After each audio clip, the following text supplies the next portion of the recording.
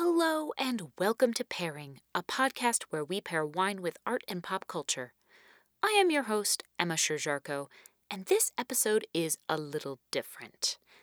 I've been getting many requests to go into more depth with wine information on the podcast, and I thought a great topic to dive into would be talking about one of my favorite kinds of wine, rosé. It's summertime, and that means it's officially rosé season, but there's a lot of misinformation out there when it comes to pink wine, so I thought I'd take the opportunity to share some of the knowledge that I've painstakingly gleaned over the past many years about rosé. Then, I had Winston blind taste 3 rosés and pair art with them, and I think he did a great job, so I'm really excited to have you listen to this one. There is also a companion blog post that I wrote, which includes a more comprehensive list of rosés that I personally recommend, and that is available for free on the Patreon, and there's a link to it in the show notes.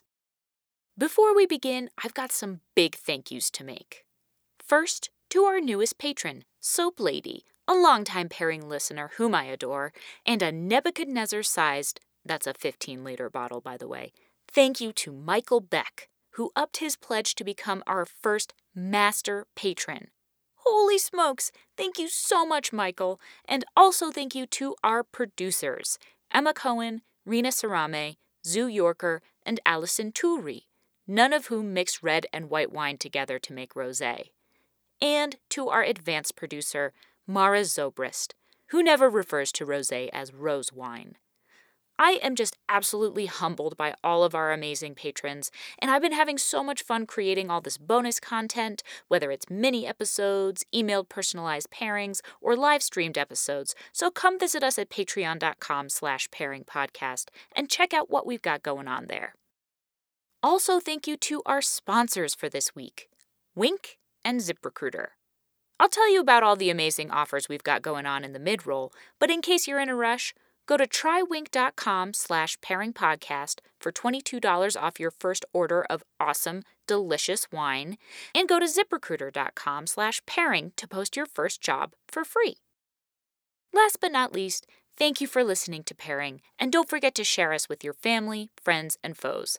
I am very excited about this episode. It's something I'm very passionate about, and I would love for lots of people to take a listen to it, so help me spread the good word on rosé. Without further ado, here is episode 41, The War of the Rosés.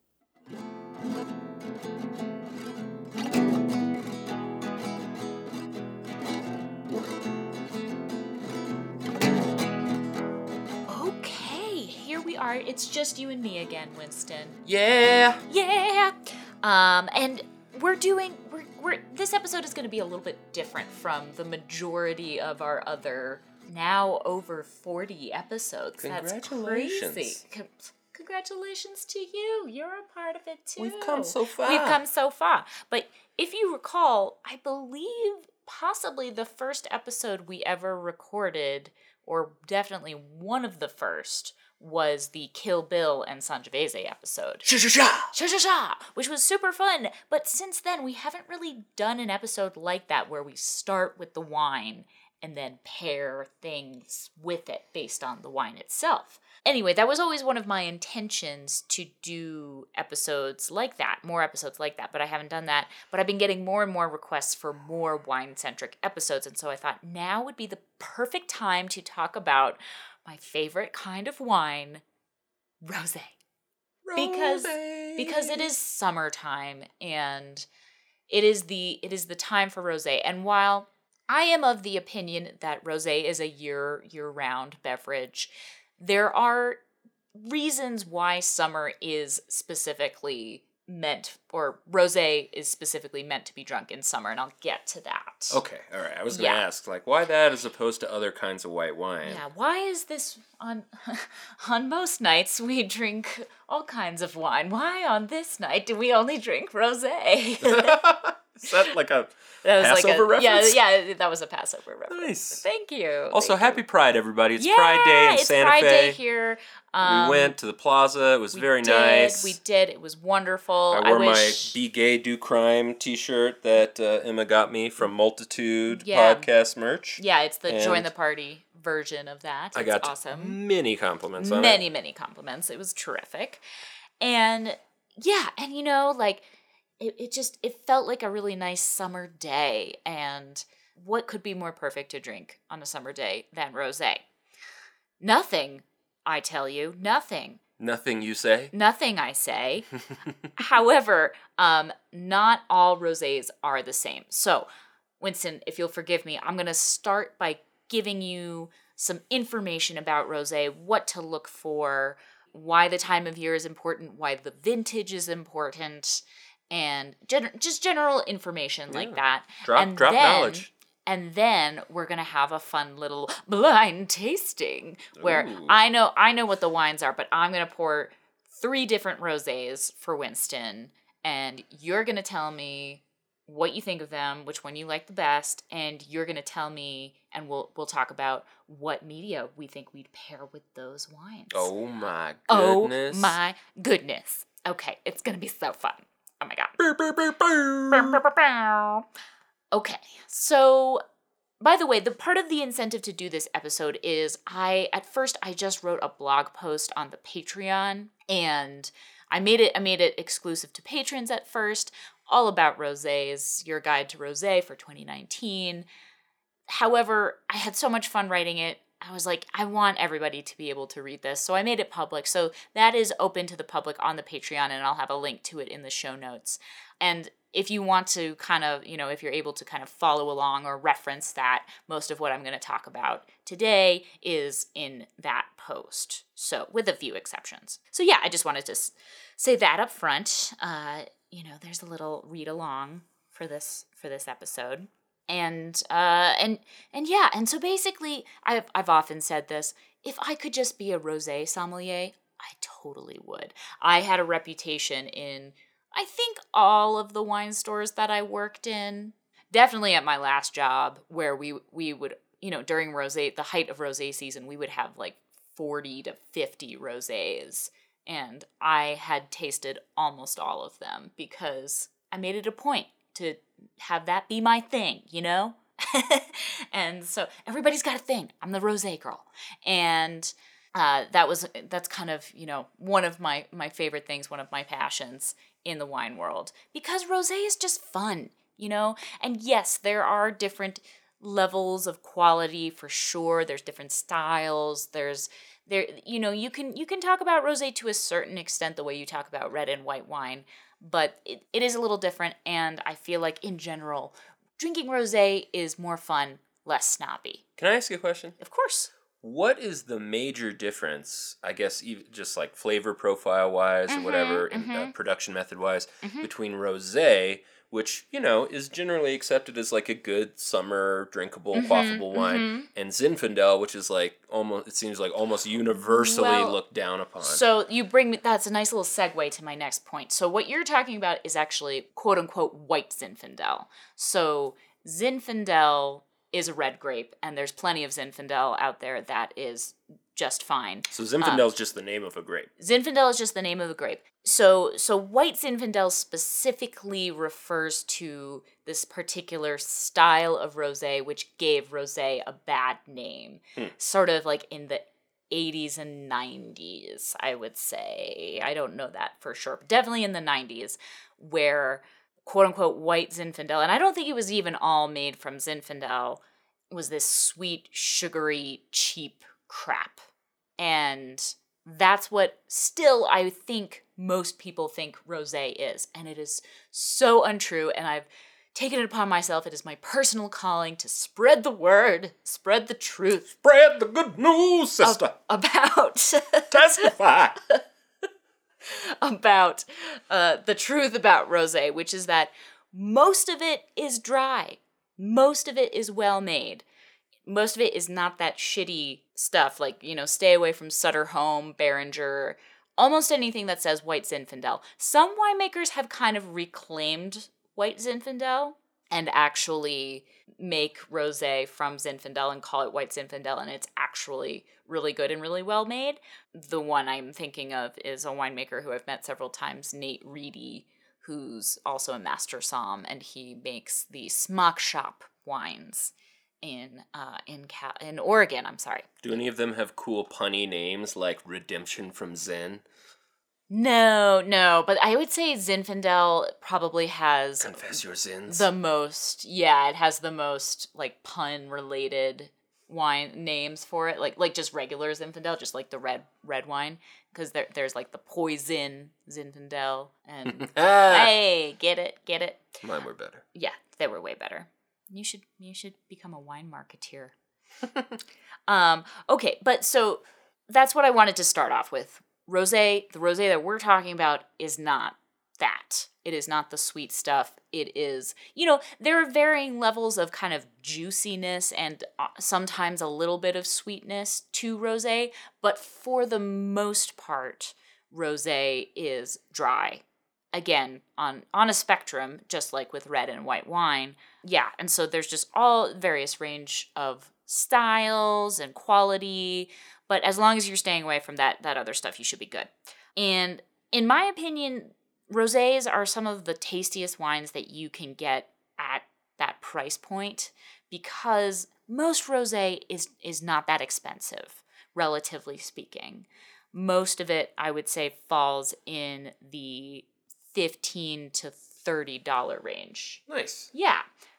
There are exceptions. There are some that are cheaper and there are some that are more expensive, and I'm going to talk about a few of those.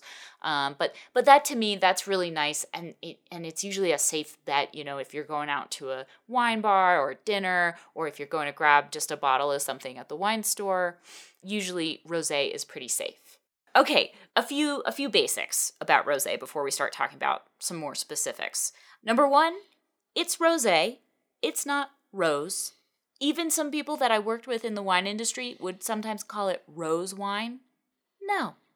If anything, like, call it pink wine. That I'm cool with. Though I actually have to say the concept of rose wine. Well, yeah, and we were cool. actually talking about that in the Godzilla episode, whether they make wine from roses, which I'm sure someone does somewhere. Aren't they like deadly poisonous roses? No, I don't think so. Okay. Oh, yeah. Well, no, rose hip is like for a bath. Yeah, no, you can eat rose petals. They're, I believe. Don't try this at home without, Googling it. Consult? Yeah. The internet. Consult the internet, your safest source of information. But no, I'm pretty sure that you can get edible rose petals, I think. But yeah, so that's just a pet peeve of mine.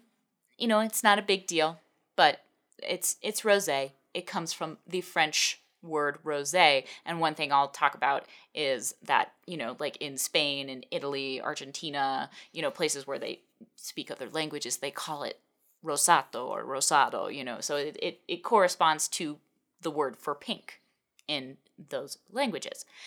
So yeah, so there's that. Okay, thing number 2, which I mentioned and I told you I would talk about, is vintage. So the thing about rosé is that it is made to be drunk young.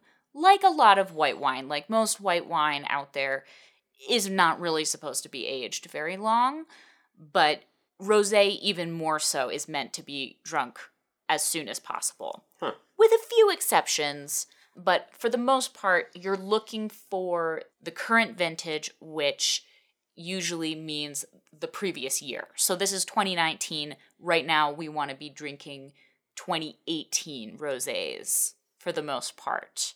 Or even some 2019 rosés, because in the Southern Hemisphere, their harvest is in the spring, as opposed to in the Northern Hemisphere where the harvest is in the fall. Oh, cool. Yeah. I didn't know that. Yeah. So if you find rosés from like Argentina, Chile. You mean it's in our spring?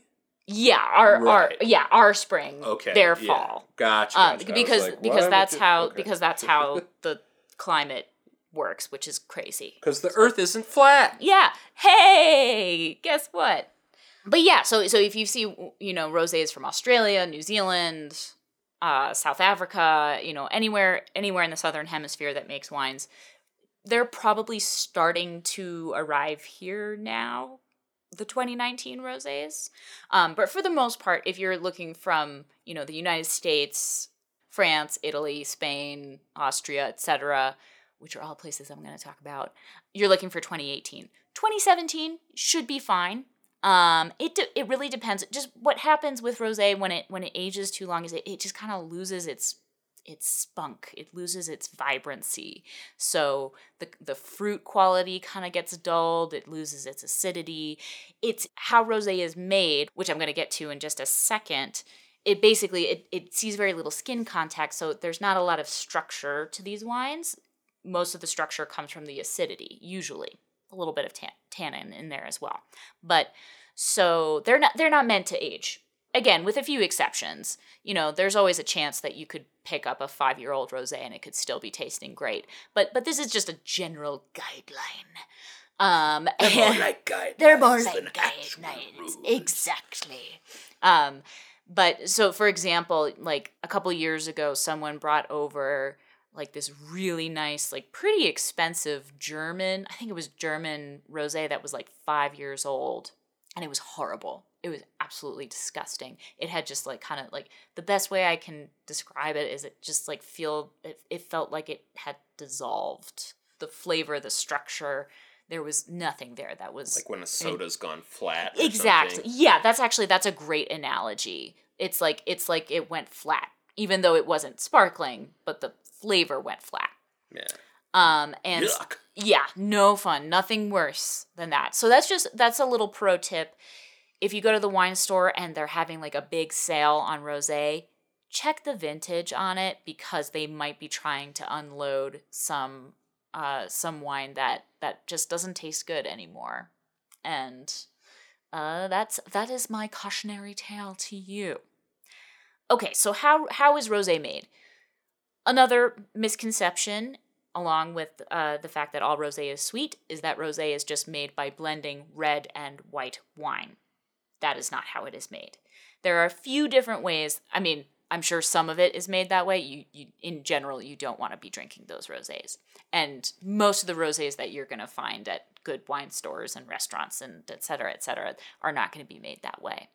They're going to be made in a few different ways. So the first and most common... The way I like to describe it is rosé. Most rosé is basically using red grapes to make a white wine. So you're using these red grapes, you're pressing them, they see a tiny bit of skin contact that gives it that light pigment. Now, when you say skin contact, yes. Can you go into a little detail about what that means? What that means basically is that means once the grapes themselves are pressed, they sit on their skins for a little bit, and that's called maceration. Okay. And so red wine, obviously red grapes, sit on their skins for quite a long time, while usually white grapes sit on their skins very little, if at all. So that's... I see. Yeah. So that's the maceration method. That is the most common method, I believe, of making rosé.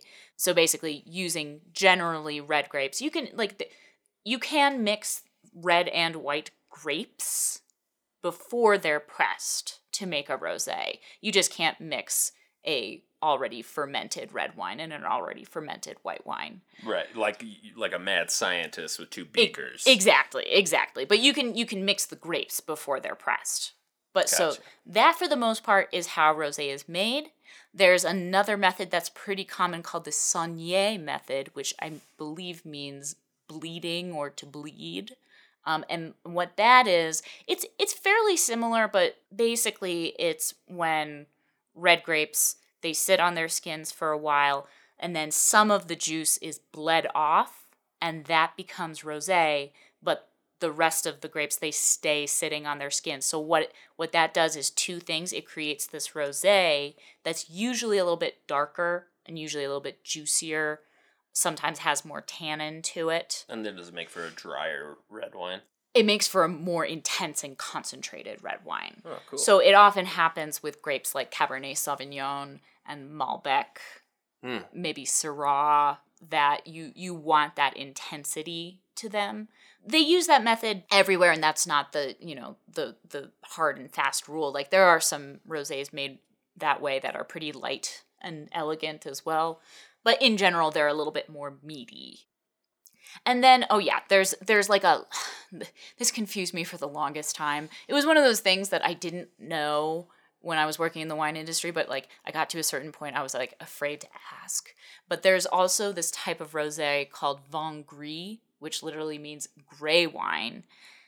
But it doesn't sound great. Yeah, it doesn't sound great. But it's basically just rosé made in that first method, the maceration method, where it sees barely any skin contact. So it's really, really light pink. And is usually made from Pinot Noir. Not always, but often Pinot Noir. Would you like some gray wine? Yeah, I know, right? I know. It sounds like something in Game of Thrones. Like effluence or something. Yeah. It's not actually gray. It's just very, very light. Who knows? Who knows why they did that? Okay. The other big thing I want to talk about is the major regions to look out for, because at this point there's way too many specific producers of rosé for me to recommend every single one. I'm going to recommend a few of my favorites, and be sure to check out that post on the Patreon because I've got a pretty good list there. But I do want to talk about some of the major regions for rosé, so that if you're going to the wine store and you want to check out the label, if you see where the wine is from, that will tell you a lot about the rosé. It won't guarantee that it's good, but it's a good guide. It's a good guideline. These are just guidelines.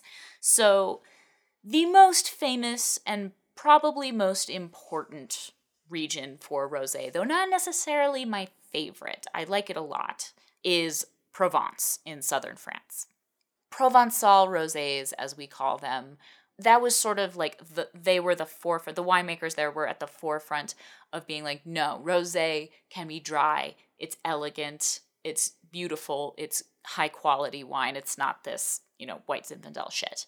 And Provençal rosés were kind of the most successful in the market, starting in the late 90s, early 2000s, I would want to say. Probably maybe. Just great with seafood. Oh yeah, great with seafood. And again, they're very light. Usually they have a more kind of floral component to them. But the ones that I love from Provence have that really sharp acidity coupled with, I like the ones that are not too light, that have a little bit more substance to them, because some of them can be just kind of boring to me.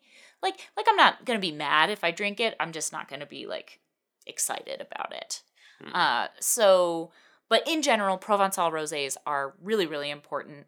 And the most important sub-region within Provence is a region called Bandol. And those wines, those rosés, tend to be, like I said, they have a little bit more intensity to the fruit quality to them. And that's the most kind of prestigious sub-region within Provence. And the most famous producer in Bandol and possibly in all of Provence is Tempier, Tempier. And they're very rare. They're very hard to get. They're highly allocated. But again, to find a Tempier rosé, I think they have a few different tiers. Maybe their most expensive might get up to close to $100. I don't think I've seen that, but they have some that are $30. If you see Domaine Tempier, grab it because it's really rare and it's delicious. You won't regret it, I promise. So that's Provence. So that's Provence. Then going a little bit up to the north, up near the Rhone Valley. In the Rhone Valley, there is another sub-region that, like Provence, is specifically dedicated to and known for its rosés. I should clarify, there are wines made in Provence that are red and white as well, but they're really known for their rosés. And this other little region in the Rhone Valley called Tavel is also really known for its rosés. And the rosés there could not be more different. They are really deep in hue. They're that really deep pink color. They've got a lot more tannin and structure to them because they see more skin contact. And they can get really high in alcohol for a rosé. They can be 14.5%, which is really high for a rosé. To me, they're not my favorite because they're so intense and kind of boozy tasting almost. They're really one step away from being a red wine, but they are great with food. So I would definitely recommend trying a Tavel and seeing if you like it. If you like that big intensity, big fruit, lots of tannin in a rosé. Would you have it with like a cheese plate, maybe? You could totally have it with it like a stinky cheese plate. Like it's got that kind of intense flavor to it. Yeah, and like smoked meats and stuff like that. Okay. So yeah, not my absolute favorite, but not for any fault of its own. It is what it's supposed to be, and some people love it. But yeah, I just wanted to talk about a couple of smaller regions in France, since we're talking about France, that I actually prefer the rosés from, and those are in the Loire Valley in Chinon and Bourgogne. And those rosés are usually made from Cabernet Franc. A common theme through this episode is going to be I often love the rosés made from the red grapes that I love. So weird. I know, it's crazy. It's crazy that it's almost like they're related or something. But yeah, and what I like, which may not be what you like, listener, is I like rosés that have really intense fruit to them, are very dry and very high in acidity. That's my jam. That's what I love, because I think that those are really food friendly. I think that they, you can drink them on their own. They can kind of be all year round rosés. So that's my personal preference. And these rosés that are made from Cabernet Franc in the Loire Valley definitely fall into that category of kind of like intense, high in acidity. Delicious. Yum. Okay, moving out of France, all of Italy. I mean, I went in my little blog post that I wrote. At first, I was going to try to break it down, but then I was just putting down like pretty much every region in Italy. I will say though, like it's Italian rosés from Piedmont that are made from Nebbiolo, and from Tuscany that are made from Sangiovese. Those are definitely some of my favorites, and they fall into that category again of intense fruit, high in acidity, yum, delicious. And, people don't always think to go for them, because at this point now, like, more people are okay with the French Provençal style rosés, but they're still skeptical of like Italian and other regions, often because the rosés are a little bit darker, and people think that darker means sweeter, which is not necessarily the case. It often means more intense flavor, but it doesn't necessarily mean that it's sweeter. There you go.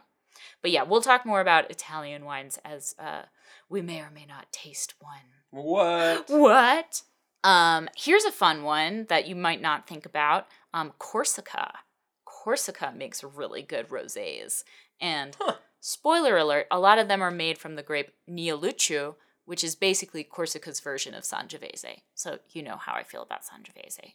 But yeah, if you see a rosé from Corsica, try it. I love Corsican wine. It's really underrated. Also, Napoleon's from there. Totally. Okay, well now we're going to get to one that's just for you, Winston.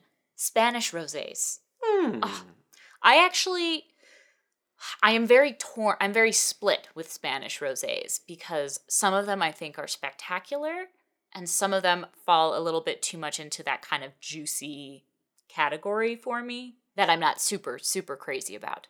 But often rosés made from Tempranillo in Rioja, Winston's favorite. Everybody knows. We should have a like pairing drinking game. Like every time that you talk about Tempranillo, you have to take a sip of Tempranillo. Everyone would die. I know.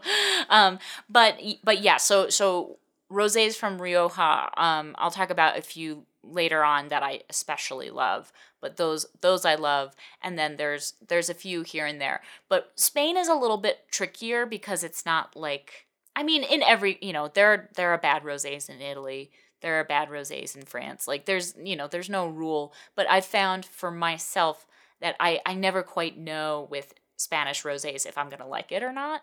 So that's fun. There's no rules. And then the last major rosé region that I'm going to talk about, that's one of my favorites, is Austria. And I'm not going to go into a ton of depth about Austria, because we may or may not be having an episode coming out soon that's all about Austrian wine. Österreich. Österreich. But I am going to mention just briefly that the rosés from Austria are usually made from the grapes Blaufränkisch and Zweigelt. And we may or may not talk about them soon too. There's also a ton of other regions. There's a bunch of great rosés made in California. I'll talk about some of those too. Australia, New Zealand, everywhere. I'm just talking about the ones that I've found that are my personal favorites. We actually had a pretty great sparkling rosé at the Grey tasting room the other day. We did, right, yeah. The grapes right here from New Mexico. We sure did. I am going to go pour us each a little bit of our first rosé. Okay, well, while past Emma goes and fills our cups, now seems like a great time to tell you about our sponsors for this week. Speaking of rosé, one of my favorite rosés that I've tried so far this summer is the Summer Water. It's from California, but definitely made in that Provençal style I was talking about. Super dry, light, and crisp, but with enough oomph to it that it just keeps me wanting more. And that is available through Winc, my new favorite wine subscription service. Winston and I are loving our Winc subscription because the wines that they have are delicious, well-priced, high quality, and unique. You know me, I'm a snob and I tend to turn my nose up at these things, but these wines are the real deal.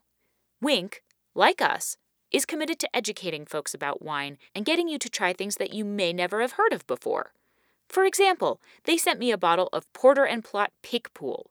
Picpoul is one of my favorite, sort of obscure white grapes from southern France, but this one comes from Lodi in California, which is so cool. I've never had that before.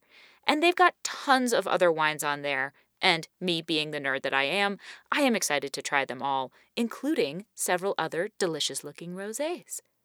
All you have to do is take their short palate quiz, and then they'll create customized recommendations for you, and they deliver the wines right to your door. Once you try the wines, you get to rate them, and then they get an even more specific sense of what you like. You can switch out, add, or subtract wines at any time, and there's no membership fee and no commitment. You can skip your monthly shipments at any time, or you can get shipments more frequently. I seriously believe that everyone who likes wine should try Winc. And right now, Winc is offering our listeners $22 off your first order when you go to trywinc.com/pairingpodcast. And that's not all. I know you all hate paying for shipping, so Winc will actually pay for your shipping on orders of 4 bottles or more. So take something off your to-do list. Just go to trywinc.com/pairingpodcast to get $22 off your first order now. That's trywinc.com/pairingpodcast. We are also sponsored this week by ZipRecruiter. Imagine if at all of those wine stores that I've worked at, there weren't someone like me who was willing to make huge sacrifices and taste almost all the rosés in the store. It would be hard to find someone with my qualifications, but ZipRecruiter makes it easy. Want to hire top talent for your company? Try ZipRecruiter. ZipRecruiter's powerful matching technology identifies people with the right skills, education, and experience, and actively invites them to apply to your job. So you get qualified candidates fast. It's no wonder that ZipRecruiter is rated #1 by employers in the U.S. This rating comes from hiring sites on Trustpilot with over 1,000 reviews. And right now, if you go to ZipRecruiter.com/pairing, you can try ZipRecruiter for free. That's ZipRecruiter.com/PAIRING. ZipRecruiter, the smartest way to hire. And now, back to the show. Hi, listeners. This is Winston. Well, we have this time, just the two of us. I don't know. Hi, Cats? Kiki. Cats are cool. Kiki wants some. Oh. Well, anytime we open the fridge, she's like, yeah, food? She's like, food? she just ate, too. Yeah. Oh, yeah. Okay, so before we drink this first rosé, I should mention that I'm calling this episode War of the Rosés because, of course, it's awesome. I just want to clarify, I can't claim that I came up with that. A wine store that I worked at in Brooklyn had an annual War of the Rosés where they would do kind of like what we're doing, but on a larger scale with like 6 or 7 different rosés that were brown bagged, and customers would come in and taste all of them and pick their favorites. Okay, so this is rosé number 1. So we're gonna do the whole thing. How does it look? Looks great. Looks pretty light, got right? a little bit of legginess to it. Yeah, it's kind of like a pale pink rose. Yeah, it's very pale, very translucent. Mm-hmm. Smells good. Mmm. Oh yeah, that's tasty. That's got some tang to it. Yeah, it almost. I like rosés that almost have a little bit of citrus to them. Yeah, it was like almost a little sour. Yeah, it has a little bit, like it's got, pretty much all rosé. It's like all red wine has some note of cherry in it. Whether it's tart cherry, cherry, black cherry, whatever it may be. So most rosés have that little quality of strawberry to them, which I get that little bit of strawberry. Some cranberry. Yeah, this one tart. This one has a little bit more tartness to it while being pretty light still. Yeah, a little cranberry, little kind of underripe strawberry perhaps. And pretty bright acidity, but still nice and smooth and soft. This is a crowd pleaser, I would say. Speaking of tarts, here's what I propose. I almost just spat out my wine. To pair this wine with. Yeah. You legacy listeners, you real detectives out there, will have heard me mention League of Legends from time to time. This is a video game. We can add that to the pairing drinking game every time Winston talks about League of Legends. Okay. But so there's if you don't know it, it's a mod. It's basically based off a mod from Warcraft 3 that became very popular, led to a game called Defense of the Ancients, and then a studio called Riot Games took that idea and sort of appropriated it and made it their own, and now it's like one of the most popular video games in the world. And I play it because I'm a 33-year-old man and not a child. A 33-year-old man. Yeah. And so the character I like to play in it is a character named Miss Fortune. Oh, and yes, she is Miss Fortune. She is a scarlet-haired bounty hunter from a pirate city. And she's beautiful and graceful, and nobody ever sees her coming, and everybody's who actually knows about her is terrified of her, and she's on a quest for revenge against a pirate named Gangplank that killed her family. Very much like Inigo Montoya. Nice. And she's gracious and smooth, but she's acidic. She will gun you down. Well, that's so I'm pairing the first one with Miss Fortune. With Miss Fortune from League of Legends. Yeah, don't sue us, Riot. Be cool. Could you just be cool? They won't sue us for mentioning them. Okay, well, I'm going to tell you what it is, and I'm going to tell you the story behind it, and we may find some other little pairings in there, too. Okay. So this is a Provençal rosé. Oh. It is from the Côte de Provence, and it is from one of my favorite producers in Provence, Chateau de Parasol. Peyrassol.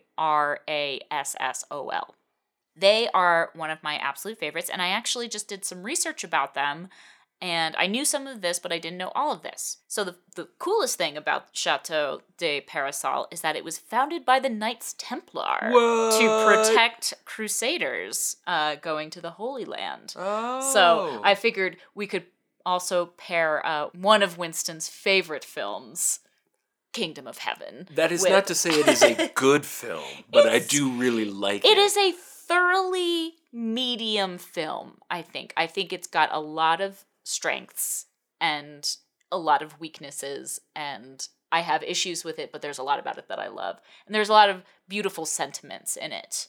Yeah. And the battle scenes are tight. Yeah. Let's not kid around. Oh, totally. But so it was founded by the Knights Templar, who were brought down by the King of France in 1311. Yep, he burned their leader alive. Which, Winston, font of historical information, who was the king at that point of France? Oh my gosh, in 1311? Yeah. I don't know, but it had to be one of the dynasty that would still be in power later when Henry VIII was King of England. I forget what they were called. Louis the Tenth. And actually, this was probably right around, like, the beginning of the 100 Years' War. Because Joan of Arc was all, like, 14 something or other.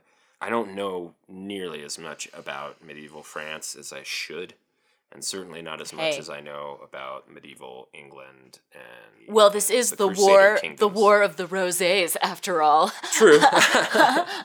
I would say this is more of a Lancaster rosé than a York rosé. I think so. I think you're right. So, okay, so they were brought down by Louis X in 1311, and then the estate was taken over by the Knights of Malta, who maintained the vineyards flawlessly until... And who still exist today. Oh, do they? They still exist today, and there's a lot of conspiracy theories about them. If you want to dive down a Wikipedia hole, there's a lot of very wealthy, very powerful people who are actually members of the Order of the Knights of Malta. Whoa. And it's a whole big deal. There's not enough time to go into the Knights of Malta thing. We'll save that. We'll save that for another episode.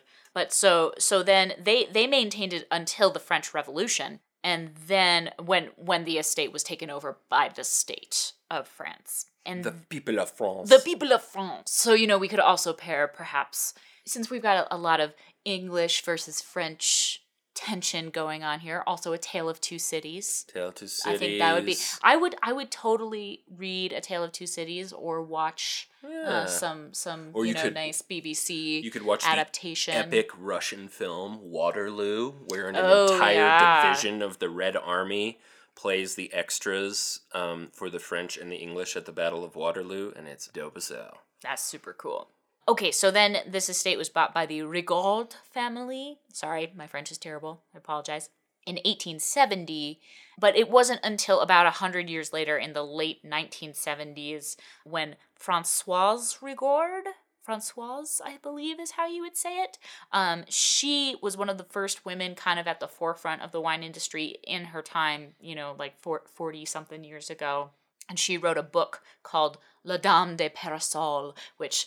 that sounds like fabulous to me. The Lady of the Umbrella. I don't know if parasol actually means umbrella. Okay. The people who speak French tell... No, it's not spelled like a parasol. Parasol. I don't know how. I don't know what it means. But I just think that sounds like a fabulous title. I want to read that book. So she was amazing and really she was crucial in kind of the Provençal wine movement of the, kind of 80s and 90s. And then in the early 2000s, she sold the estate to someone whose name I didn't write down. But Some jerk who's doing just a really awesome wine, a really awesome job making wine. Thanks, jerk. Yeah, thanks, jerk, for all the delicious wine.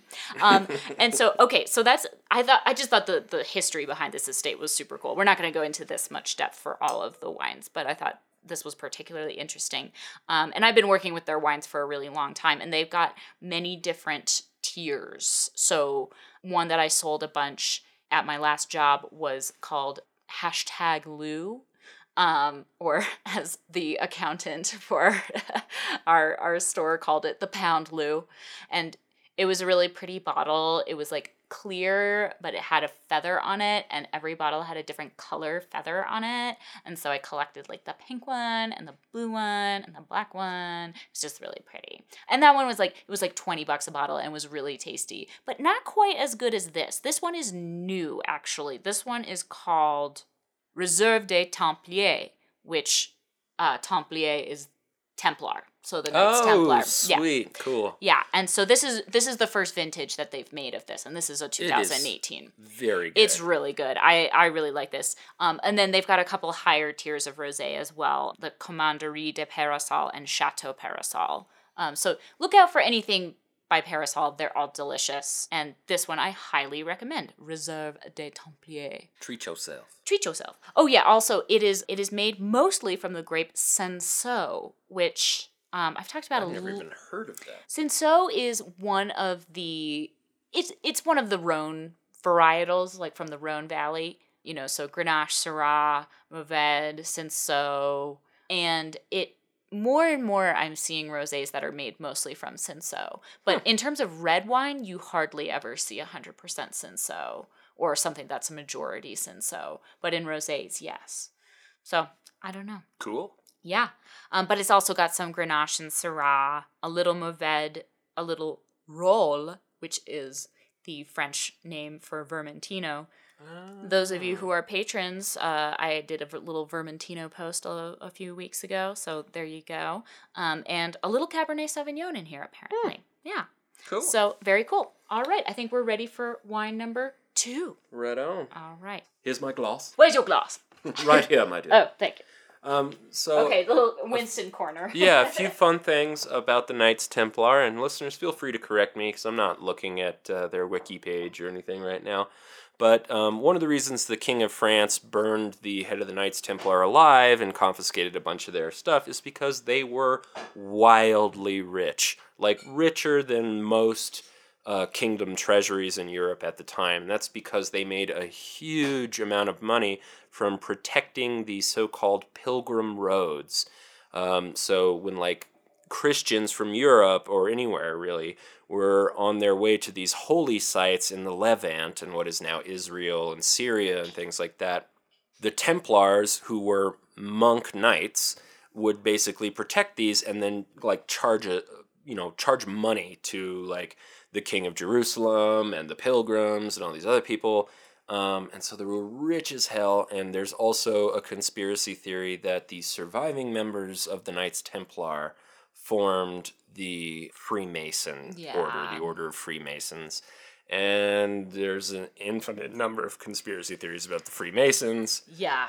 And also there's like, they're in that Nicolas Cage movie and yeah. National Treasure. I find it fascinating. Yeah, it's all fun stuff. The Knights Templar and the Knights Hospitaller, who don't get nearly as much press, are all pretty cool. Yeah. But also they were like evil and like massacred Muslims. Oh yeah. For no reason. For sure. For sure. Anyway, moving on. All right. We're on to wine number 2 now.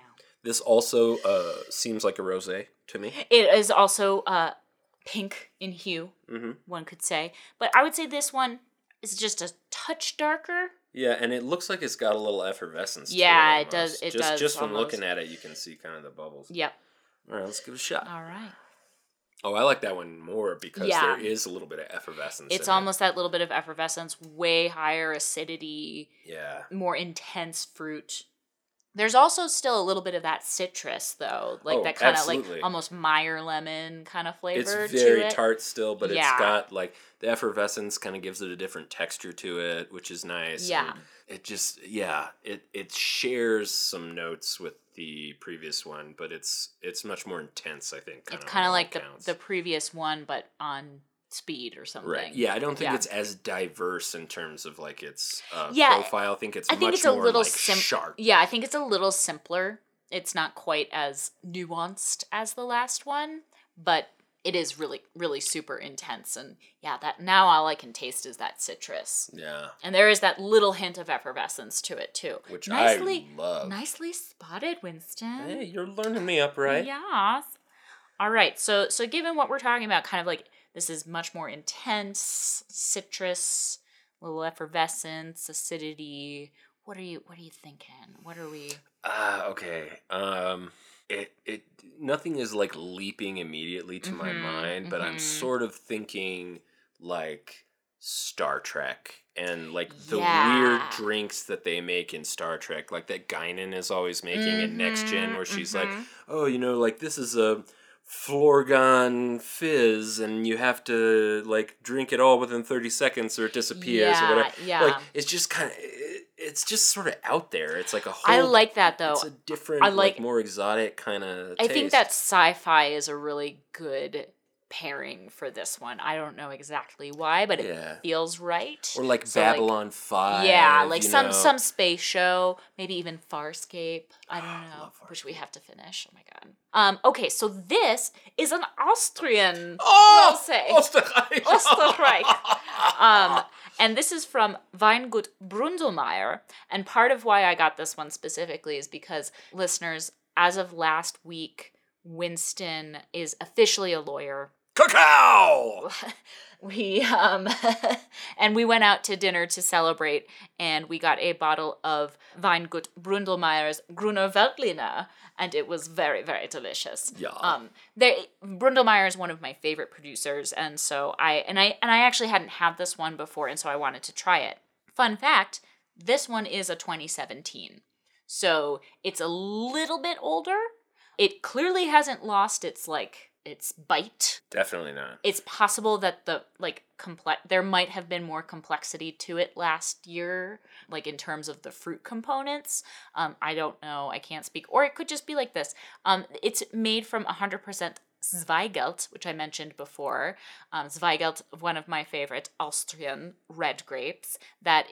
We've talked about genetic crosses before, the grapes that are genetic crosses. Yeah. And Zweigelt is one of those grapes, actually. It is a cross between Blaufränkisch, which I've talked about before. It is one of my absolute favorites, and a grape called Saint Laurent, which is very similar to Pinot Noir. So for this one, I did not find out as much kind of long history or information, and part of that will be explained again in this later Austrian wine episode, why most Austrian wine is pretty modern. But the winery itself is based in a town called Lagenlois, which is about 70 kilometers northwest of Vienna in the wine region of Niederösterreich, which means Lower Austria, which is confusing because it's the furthest northeast region. Maybe it's lower in altitude because the Alps skirt into Austria. Refers to the Danube River because it is in the lower valley of the Danube River or something like that. Cool. The fun facts. I like to think this is what Klingon blood wine tastes like, or whatever it is they drink. Like the Klingon are like, we're so tough, but maybe it's just that it's like their wine is really sour. And I fucking love that. This is the Klingon wine. Talani, ja. I love that.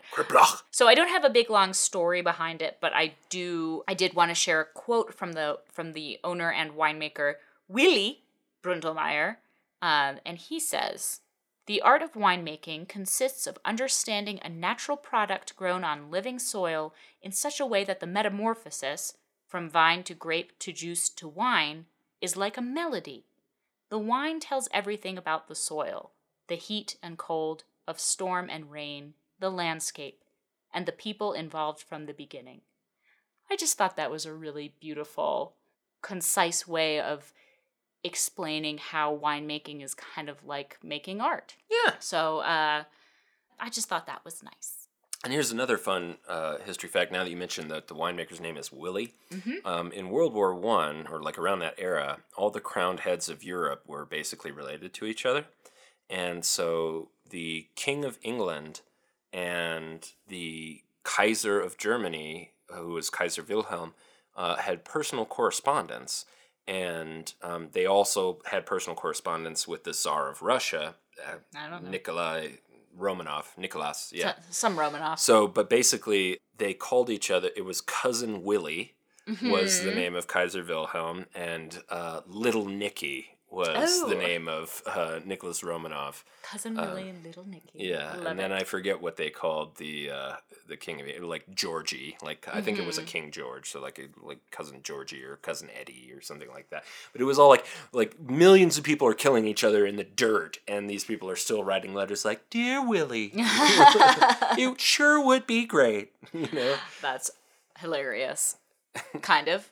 In a grim way. Also, just before I grab this last wine, I did want to mention that little bit of effervescence is pretty indicative of an Austrian rosé, and usually made from Zweigelt. Zweigelt in general can often have a little bit of effervescence to it. Just a little fun fact. Super cool. All right. I'm going to go grab that last wine. Last history corner with Winston. Yeah. All right.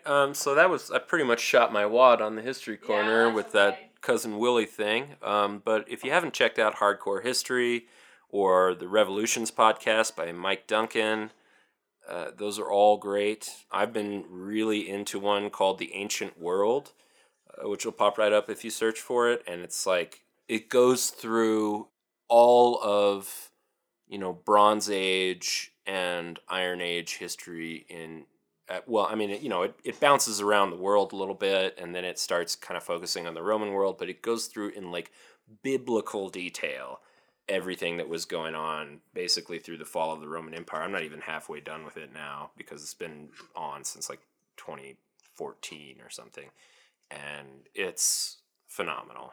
Yeah, check those out. All right. All right, last one. Last but not least.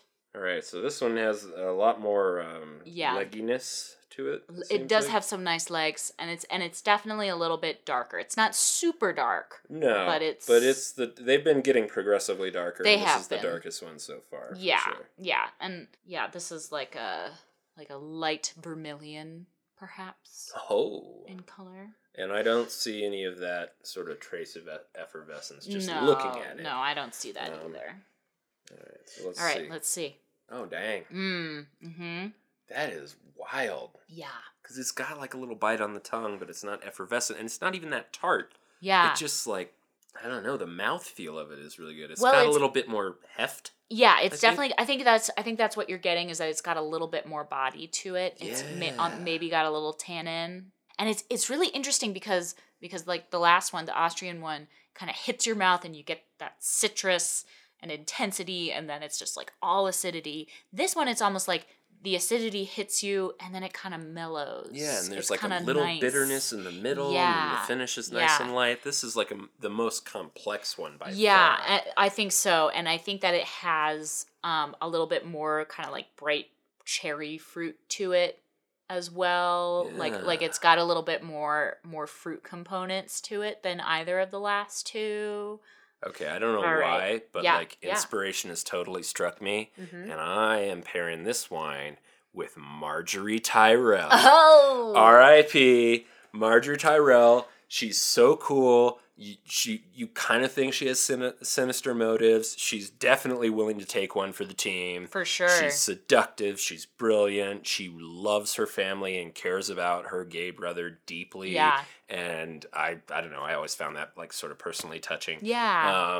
And she even I think has like a little bit of affection for little old King Tommen. Yeah, a little bit. It's kind of weird that she like deflowers him at 12 or 13. Yep.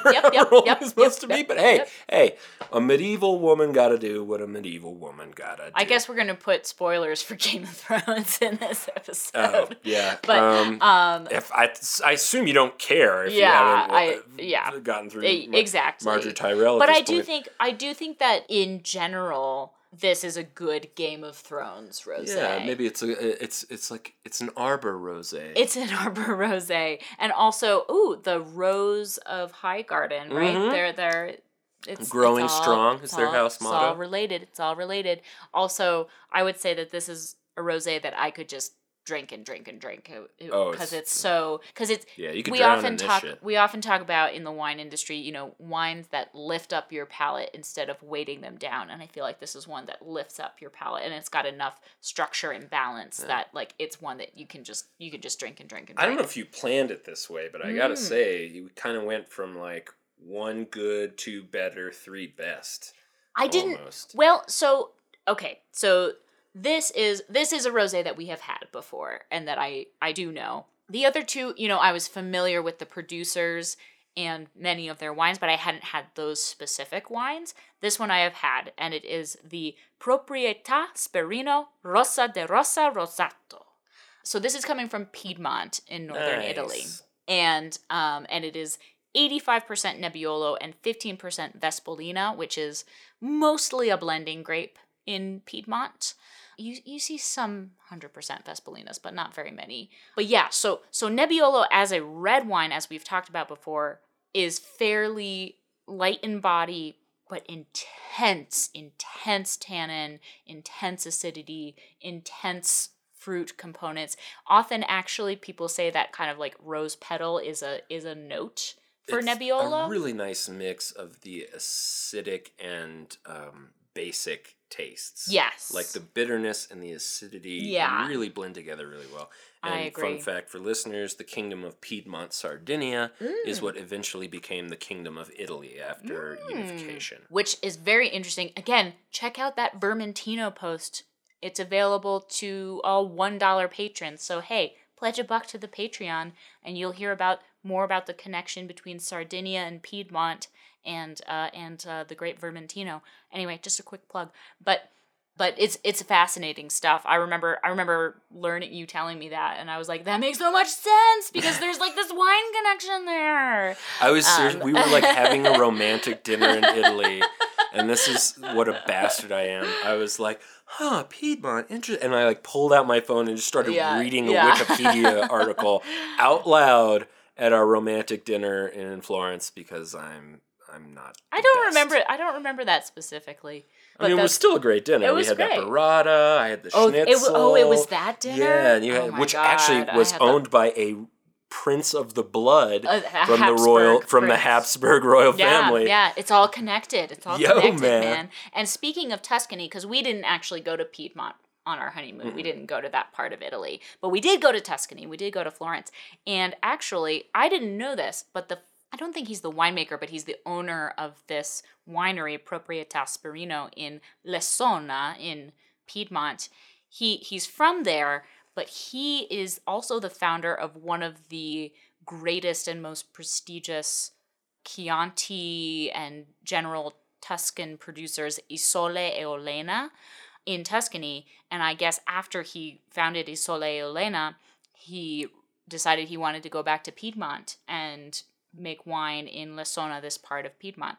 And he makes, you probably don't remember, but we've had this wine from him called Uvaggio, and it's really, really good. Is it a white? It's a red wine. It's a red, okay. Yeah, and it's mostly Nebbiolo. But yeah, check it out, listeners, Uvaggio. It's like usually about $30, $35 a bottle, but for Nebbiolo, that's fairly reasonable, and it's really, really yummy. So also, apparently, this comes from, I don't know if this is going to get picked up. This will be interesting, but I'm hearing all sorts of stuff at the pool. Yeah, I can actually hear it, You can hear it, too? Okay, so this will be fun. The background noise is just, summertime. But he comes from this guy, Paolo De Marchi, or Paolo De Marchi. He comes from a family of doctors. And for some reason, this reminds me, though I do think that Game of Thrones is a good pairing for this wine, but also Chekhov, because I don't know if you know, but Anton Chekhov, the great Russian playwright, was a doctor. And so this I did not know that. Yeah, so this just reminds me of, kind of like coming from one vocation to go to another, like coming from a scientific background and following an artistic, passionate background. In a similar vein. Yeah. An exact same cultural level. Yeah. I would also pair this with Spider-Man. He's a scientist. Okay. Kid okay. Yeah. At the arts and sciences okay. school. I'm with you now. And I was he like, has to become a superhero. I was like, I'm on board because I love Spider-Man and I love this wine, and so we're good. He's ridiculously nice, and his media is consumable, but he also has some kick-ass to him. Fuck yeah. And also, we are totally gonna watch Spider-Man Into the Spider-Verse tonight. Oh yeah, we stand. And we're probably gonna be drinking this wine while we do it, so that'll be a great pairing. Full stand. Cool. Well, so that's what I had. I do have this. I just wanted to mention I have this bottle of Vin Gris, the gray wine, from. Speaking of Game of Thrones, yeah, sounds like I know. Plague I know, something. right? I know. It's like what the grayscale, White Walkers drink. Yeah. This Vin Gris is from Robert Sinsky, who is one of the most prestigious producers in California, in Carneros. And this is the wine that blew my mind when we moved to New Mexico, because when I worked in Colorado, we would get one case of this wine. Per year. And that's how highly allocated it is. And like, we were a pretty big deal store. Like, we were owned by a master sommelier, and we got one case of it. And usually most of that case would be pre-sold, to customers who wanted it. Right. And then, so that was my experience with it. So because it was always pre-sold, I never got to taste it. And then we were at our local wine shop here in Santa Fe the other day, or this was like a couple weeks ago, and I saw a stack of this wine at the wine store, and I was like, what the fuck is this shit? How did you guys get all this? It's probably like all of New Mexico's allocation. Well, no, because it's at Whole Foods too. Oh, really? Like, so I'm sorry to blow up your spot, Colorado, but New Mexico gets so much more of these highly, highly allocated wines. But anyway, Mostly because we're better than you. No, it's because the wine market is a lot smaller here, but that's okay. Yeah, that too, but we're definitely better. Totally. We have nothing against Colorado. No, not at all. We loved it. I went to school there. We loved it. Yeah. It was great. I'm just being silly. But so I haven't tasted this wine. I thought about opening it tonight, but it's a pretty expensive one, relatively speaking. It's like $35 a bottle, which for a rosé, like that's a fair amount of wine. A fair amount of money. I've had a fair amount of wine. It's a fair amount of human currency. But I'm really excited to try it. We'll see if maybe I get to it before this episode is released and I can record a little thing telling you how it is. But yeah, so I bought a bottle of it because I was like, oh my God, I can buy some. I can try it.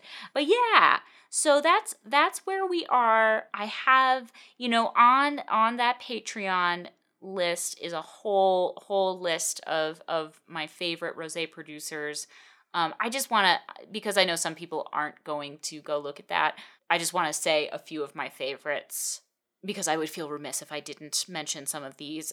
Possibly my favorite rosé in the whole world, it was our wedding wine. I don't know if you know that, because I maybe had a little bit of it, and because, weddings are crazy. I'm not sure I had any. You probably didn't. But this was the Il Poggione Brancato Rosato, which is also the rosé that we were drinking in the Kill Bill episode. It comes full circle. It's a Sangiovese-based rosé from Tuscany. Man, I hope this new Quentin Tarantino film is good. Oh, I really hope so, too. I've got such mixed feelings about it. Yeah, I did not enjoy Hateful Eight at all. Oh, neither did I. This one, I think this one will at least be much more entertaining. Yeah. I don't want to get into it, but I have really weird feelings about all of these movies and shows coming out about serial killers. Yeah. Like, what is that about? Yeah. Anyway. Okay, speaking of Spain, I mentioned that some of my favorite Spanish rosés come from Rioja and are made from Tempranillo or Garnacha, both. Muga makes a really great rosé, and Ostatu makes a really great rosé. They're not like a super well-known producer, but it's so good and it's really inexpensive, and we couldn't get much of it. If you find the Ostatu Rosado, give it a try. Speaking of rosés that are inexpensive but really good, the Olivares from Jumilla in Spain is like $10 a bottle, and it's delicious. So if you do see that one, go try it. It's a bargain. It's a bargain. What a bargain! What a bargain! In Austria, a couple other of my favorite rosés are from Ibi, that's just IBY, and Ingrid Gross, one of my main wine women crushes. She's amazing. Her rosé is unbelievable. And then in Provence, there's so many to look out for. Parasol, I think, is a really, really solid one, and I think the quality of Parasol, that's the producer that we were drinking. They're just, to me, they're one of the best. The AIX, or A as in Aix Provence, that one is another one of my favorites. Though at this point, I used to like absolutely adore that wine. It like changed my life. And now I taste it and I'm like, eh. Also, this is another thing. Like, not only does vintage matter in the sense that like how old the rosé is matters, but often like from year to year, as with red and white wines, the rosés will change. So like there was one year that I had the AIX and I was like, this is the most amazing thing I've ever had. I had it the next year and I was like, eh. Or like even like, meh. And then I had it again the next year and I was like, oh, this is great again. So, like it really, like vintage, the growing concerns, it really does make a difference. I swear, we're not just making it up to be pretentious. Also, one of my favorite inexpensive Provençal style rosés, it's technically from the Languedoc, but the Montgravé rosé is, again, around $10 a bottle, and that one is really, really good. And then in California, apart from the Robert Sinsky Vin Gris, there's also the Birichino Vin Gris. That one is delicious. And again, wouldn't be an episode of Pairing if I didn't mention my main woman wine crush, Angela Osborne. Her tribute to Grace Rosé made from 100% Grenache is beautiful. Again, a little bit more expensive, but if you're willing to splurge, it's worth it. And that's what I've got. Again, there's a little bit more information, a little bit more recommendations on that post, so go check it out, link in the show notes. If you have any questions, if you try a rosé that you really like and want to share it with me, I'm always down to hear more. Winston, is there anything else that you would like to share? Take care of yourselves. Support your trans siblings. Yeah. Yes. Be good to each other. Yeah. Stand up to Nazis, always. And cheers. Cheers. Drink rosé while you do it. Unless you don't want to. You don't have to. But if you think you don't like rosé, please try it. You might just think... We're leaving it in. We're leaving all of this in. I'm very passionate about this. Yeah, no, you're an evangelist, and I like it. Thank you again to our sponsors for this week, Wink and ZipRecruiter. Go to trywink.com/pairingpodcast for $22 off your first order of wine. And go to ZipRecruiter.com/pairing to post your first job for free. Thanks for listening. Pairing was created, hosted, and produced by Emma Sherr-Ziarko, with music and audio recording by Winston Shaw, and logo artwork by Darcy Zimmerman and Katie Huey. This episode was edited by Emma Sherr-Ziarko. Follow us on Twitter, Tumblr, Facebook, and Instagram @Pairing Podcast to keep tabs on what we're up to.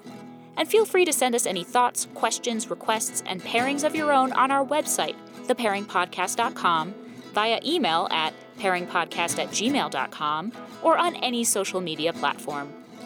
Come check us out on Patreon at patreon.com/pairingpodcast, where you can pledge as little as $1 a month and get access to exclusive content, customized pairings from me, live streams, and more.